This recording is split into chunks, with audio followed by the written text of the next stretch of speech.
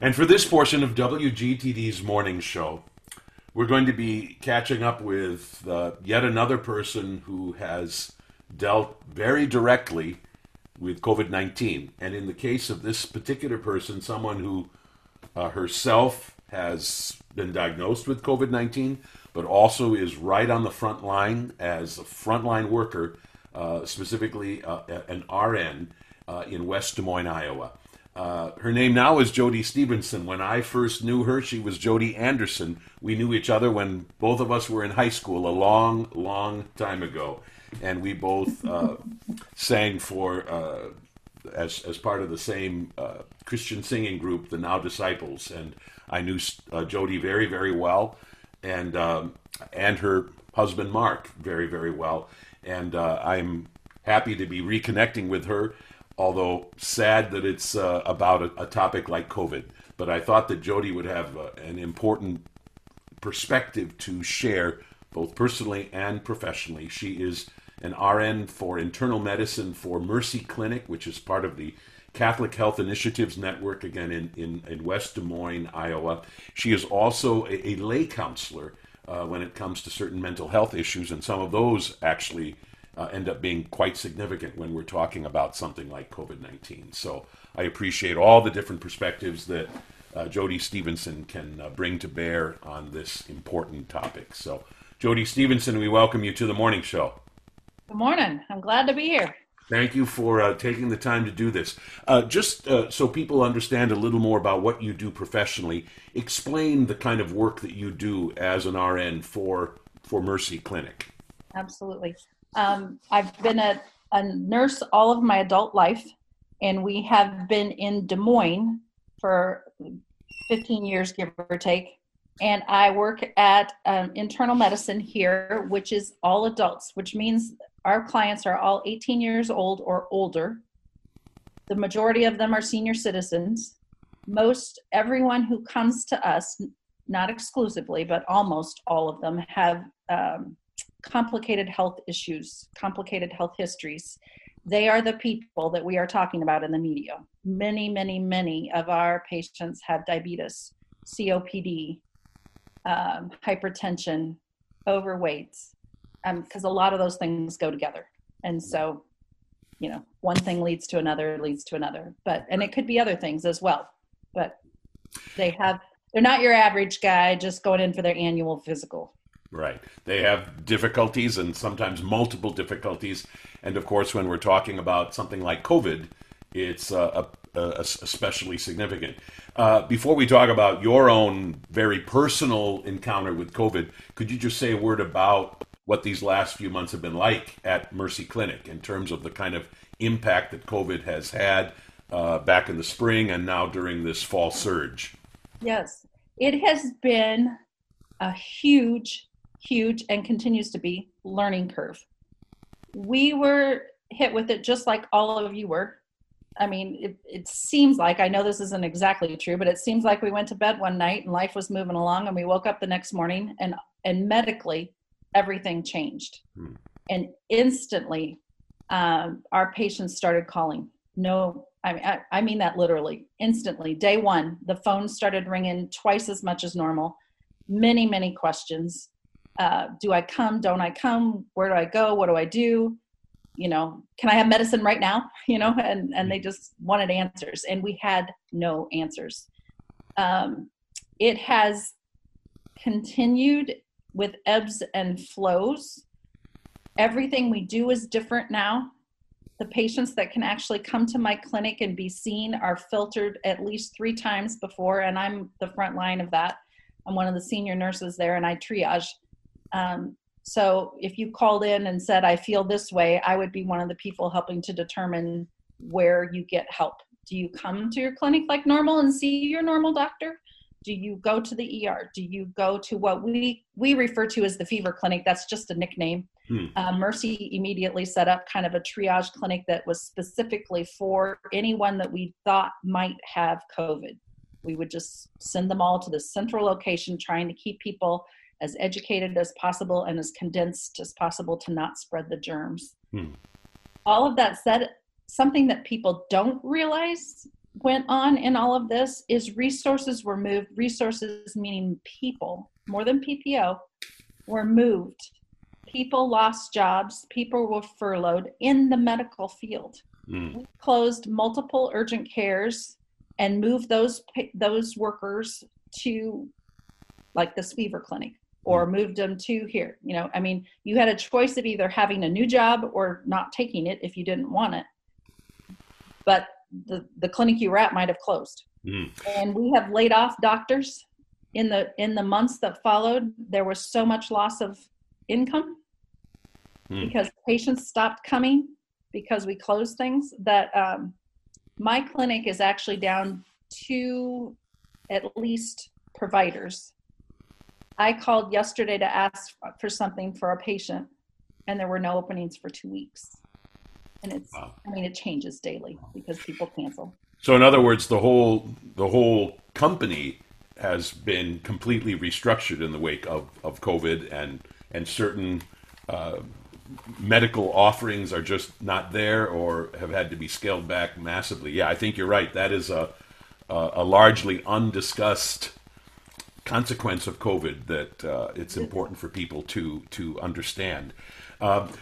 A friend of my wife's works in the medical field, and I know has talked from time to time about how in the times that she's worked, for instance, in the ER, that the protocols have changed dramatically as we have grown to understand COVID-19 better. And I suspect that you've experienced that as well, that the way in which you were doing triage, for instance, early on probably has changed as we've come to understand COVID better. Is that right? That is exactly right. And that's one of the biggest things I like to talk about and just reiterate for everybody. Even in the profession of medicine, we are learning every day. And what we thought was the right way to do it last week may not be the right way to do it this week. And it's very confusing and it's very disturbing to people, but it's the truth. It's just a learning curve. So yes, we've changed everything. I ask questions now. If you were to call in and talk about, maybe wanting to see the doctor, I would ask you questions that I hadn't even dreamed of a year ago to ask you, on an average call. Wow. So one of the reasons we're having this conversation is because you and your husband, Mark, both ended up contracting the virus. So both of you have very personally dealt with COVID-19. First of all, when did that happen? And do you have any idea under what circumstances you and your husband contracted the virus? That is the mystery. I have maybe a possibility we've kind of thought through of when we might have contracted it, but truthfully, no. I honestly do not know where we got it. We wear masks. My husband and I wear masks. I will say in the very beginning, we were probably a little less diligent than we are now. But I mean, and I don't mean just the last month, but I mean, in March of last year, we were cautious, but not as much as we are now. We have done some group things. We were diagnosed 3 weeks ago tomorrow, it'll be.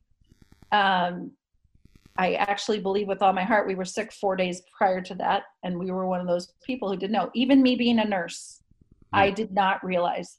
Here's the thing. I came home from work on a Thursday night, and I remembered very distinctly feeling on the way home, and once I got home, I am so tired. I am just so tired. But we had a conversation. My husband and I had a conversation about how tired we were. And I called it COVID fatigue. And what I said was, I am so tired of the extra thinking. Everything I do right now, you have to think harder and longer. And am I doing this right? Is this today's protocol? Not just at work, but my father is 93 and he's alive and I'm his only family. So I'm thinking about, does he have what he needs? And can I safely go to him? And what do I need to be doing for him? And we had a blessing of our fourth grandbaby in June. So there's this tiny baby 20, 30 minutes away that I would love to see, but we have to scrutinize every time we do anything. And that's what went through my mind that night was, you know what? I am just so tired of all this processing, I guess. And truthfully, I was scheduled to have an elective surgery on the 29th of October. So it would have been the Thursday following. This Thursday would have been a week later. So I had been doing a lot of prep too for that, trying to get everybody's stuff, my dad's things taken care of, things at work taken care of, ready for that. And I just attributed it to all of that. But my husband and I both went to bed early that night, early for us, and slept all through the night. And we laughed in the morning that we were getting so old and went to work, honestly. On Friday, I went to work at the clinic. I was the first diagnosed at our clinic to have COVID. Nobody else has got 3 weeks later. Nobody's gotten it. And we use protocols there. I would have been masked and all of that, but nobody's gotten it. And the providers all told me there's just no way that we have not been exposed somewhere along the line in the last months. But thankfully, nobody's gotten it. Wow. So your suspicion is that you probably picked this up elsewhere and not from work? It really is. It really is. I think the protocols at the medical clinics are as good as they can get with what we know. And I really think it's one of the safer places you can go, although I argue that with my patients on a daily basis. I'm sure. So you experienced this fatigue that you thought was more of a mental fatigue from COVID, but as it turns out, it was almost certainly a physical warning sign that, in fact, you were coming down with COVID-19. Can I ask what other kinds of symptoms you and Mark have experienced since then? Sure. Our church is open. We help with music at a very small church who has gone with the guidelines. And because of the age of our congregants, it's been perfect. A place set for 250, maybe 50 people would come. So there was absolutely no problem social distancing and mask wearing. I will say we're rebels. We sing, but, and I know some churches don't, but we do. But we're separated. We've done everything we could. So honestly, we went to church Sunday morning and came home. And again, it's Sunday afternoon. We were tired and took a nap. And I woke up with the worst headache I've had in a long time. And I was so cold. And I took a little Tylenol and I laid there for a while and I just knew it was different. And I knew the surgery was coming. And I'm like, I just remember kind of sitting up on the couch and saying to Mark, I think I've got COVID. And he said, you know what? I ache all over. He goes, not like earth shattering, stop the world, I want to get off. But he said, I just don't feel good. And the longer I laid there, the colder I got. And I was supposed to have surgery that following Thursday. In fact, I was going to get COVID tested on Monday. And I said, I need to go to the ER. We need to get this figured out right now. Because I was supposed to work the next day and then get COVID tested and prepare for this. So we went, and sure enough, about 3 hours later, we were sitting in the ER with, they gave us fluids because they said dehydration has been big. So just kind of precautionary. They gave us inhalers because they could hear our lungs had a little bit of a rattle. We never got pneumonia, but they just were suspicious. And we actually took a Z-Pak. There's debate about that, and it depends on what provider you're working with, what their experience has been, and what your symptoms are. Right. But they sent us home with a Z-Pak and they explained to us that COVID was a virus. Antibiotics are not going to kill COVID, but it might help keep other things at bay, so we wouldn't get more sick. So, how long did you have to wait before you got the confirmation that indeed it was COVID? We had the rapid test, so we stayed in the ER until they had it, 70 minutes. Okay, yep. So you knew right then and there. By and large, have you and Mark experienced it in very much the same way? Because we sometimes hear about how one person gets it and has an array of symptoms, and someone else gets it and scarcely has a symptom at all, sometimes no symptoms whatsoever. But it sounds like for you, it's been a roughly parallel experience. It was pretty parallel. He did a little better than I did in the beginning, and then he did lose his taste and smell for a few days. He was commenting last night, it's not 100% back, but he can taste and he can smell. He said maybe, he was laughing, maybe it'll help him because some things don't taste that great anymore. So, diet, whatever. But for the most part, the worst thing for us, our personal symptoms, was just the fatigue. I cannot even explain. And I've had mono, and I had influenza probably 25 years ago, then bad enough that I had to go to the hospital. I was so tired. You just moved from the couch to the chair to the bed, and none of it really felt comfortable. And you never really felt like you slept well. You would doze or you would sleep a while. But I'm a reader. I love to read. I love to listen to podcasts, that kind of thing. And I couldn't concentrate. I'd read a paragraph and I think I have no clue what I just read. I don't even know what she said. So I just will give up, Wow.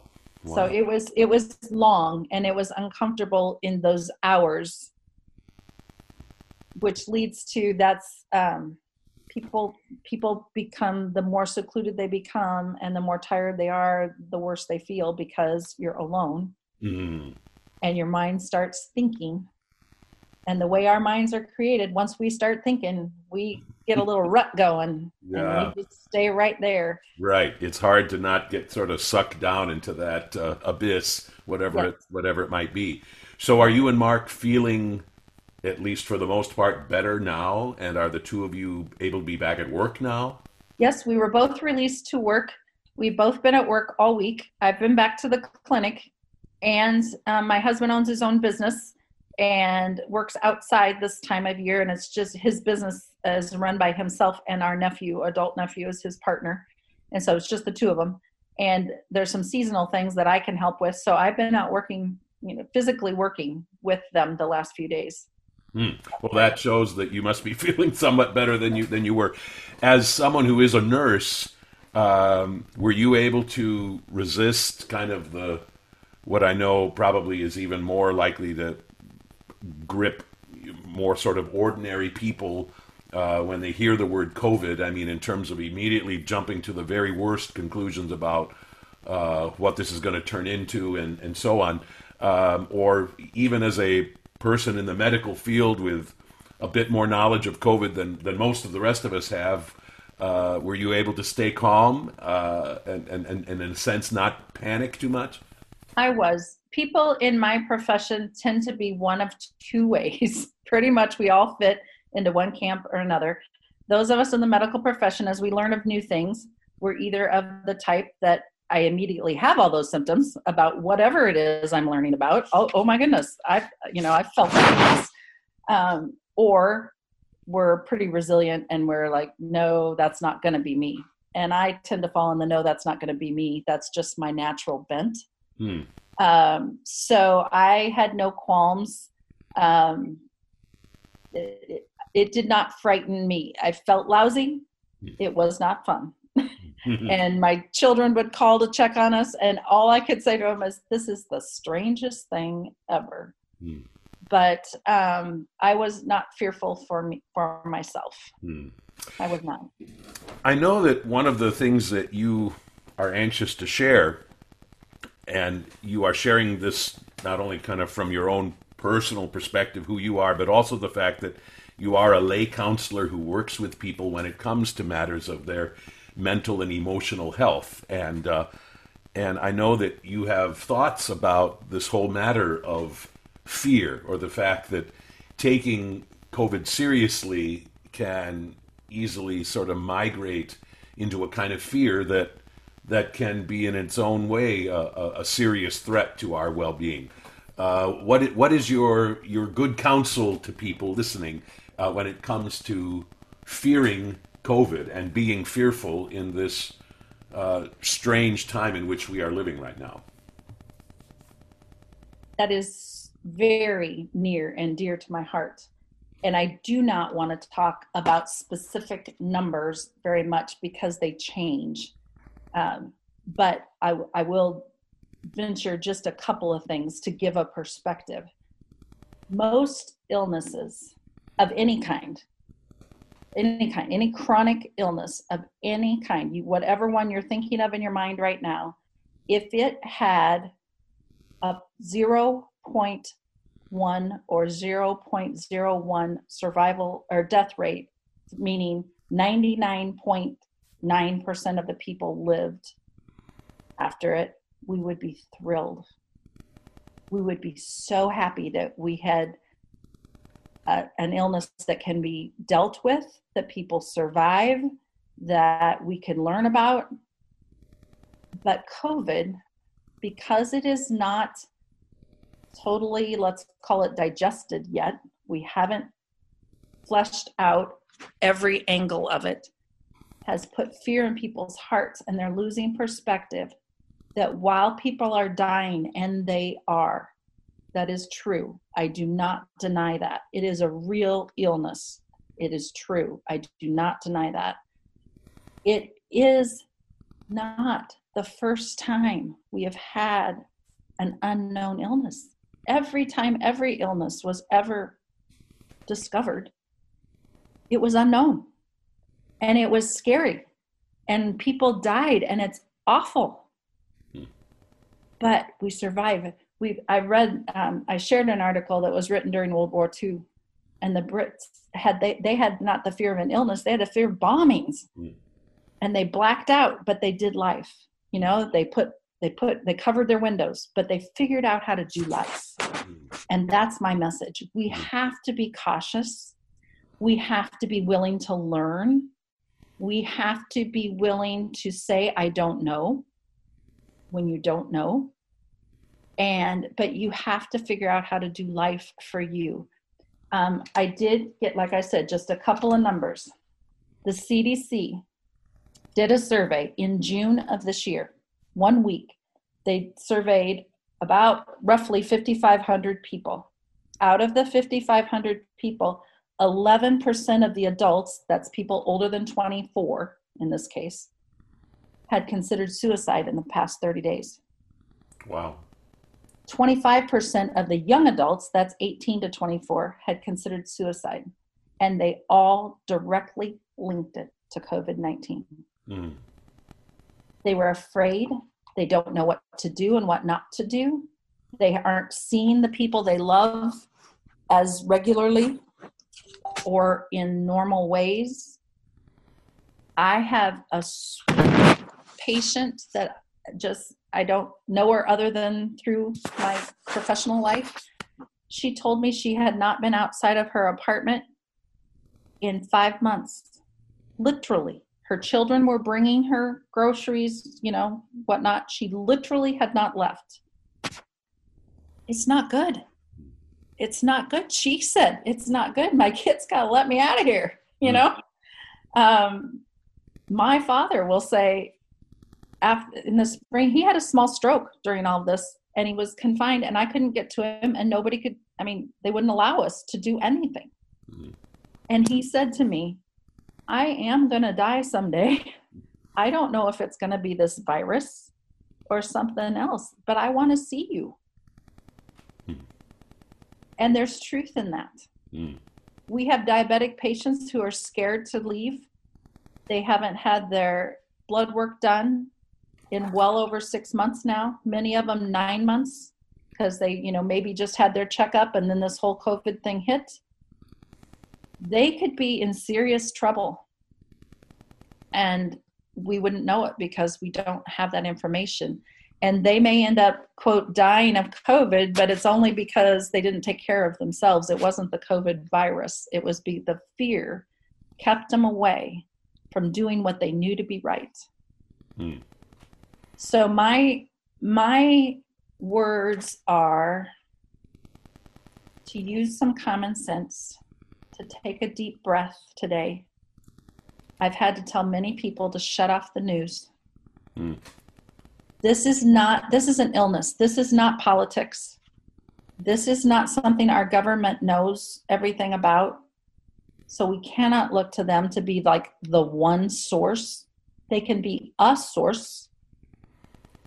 But I would encourage everybody to find a few trusted sources, and I would suggest that might be maybe a research hospital like your state university hospital, or reputable places like Mayo Clinics, or Johns Hopkins. You choose each person, not someone who's trying to sell anything, not your favorite politician, whoever they are, not your favorite fill in the blank TV star. Because none of us know it all. And then I would check back with a reputable place, whatever works for you. Maybe a couple times a week. Read some updates. Okay? Keep yourself informed, but don't live in the media of COVID-19. It will not do you any good because tomorrow it'll be different. And honestly, even though you're a media person, Greg, and I love you, I'm glad you're doing this, but media people are selling articles. They are wanting you to read their articles. They're wanting you to listen to their broadcasts. And I'm speaking a very broad stroke, and I'm not picking on any one media person. I'm just broad stroke. They use big words with lots of emotion, and they want to draw you in. I just read an article 2 hours ago from a fairly reputable newspaper, I believe. But man, the big, awful, audacious words they used, worst case scenarios they painted were outrageous. They really were. So I'm trying to get the word out for all of us to use a little common sense. And when you see those huge numbers, we have no PPE, we have no resources left. Take a breath, take a step back. Know that there could be a shortage wherever they're talking about. It could be a problem, but it probably isn't quite as dire as it's being portrayed. And there probably is our people working on a solution. And we have to give them some room to do that. And that's my biggest words. Other than that, truly, I'll just slip in here. COVID, your immune system is your best defense. It is true. Wash your hands.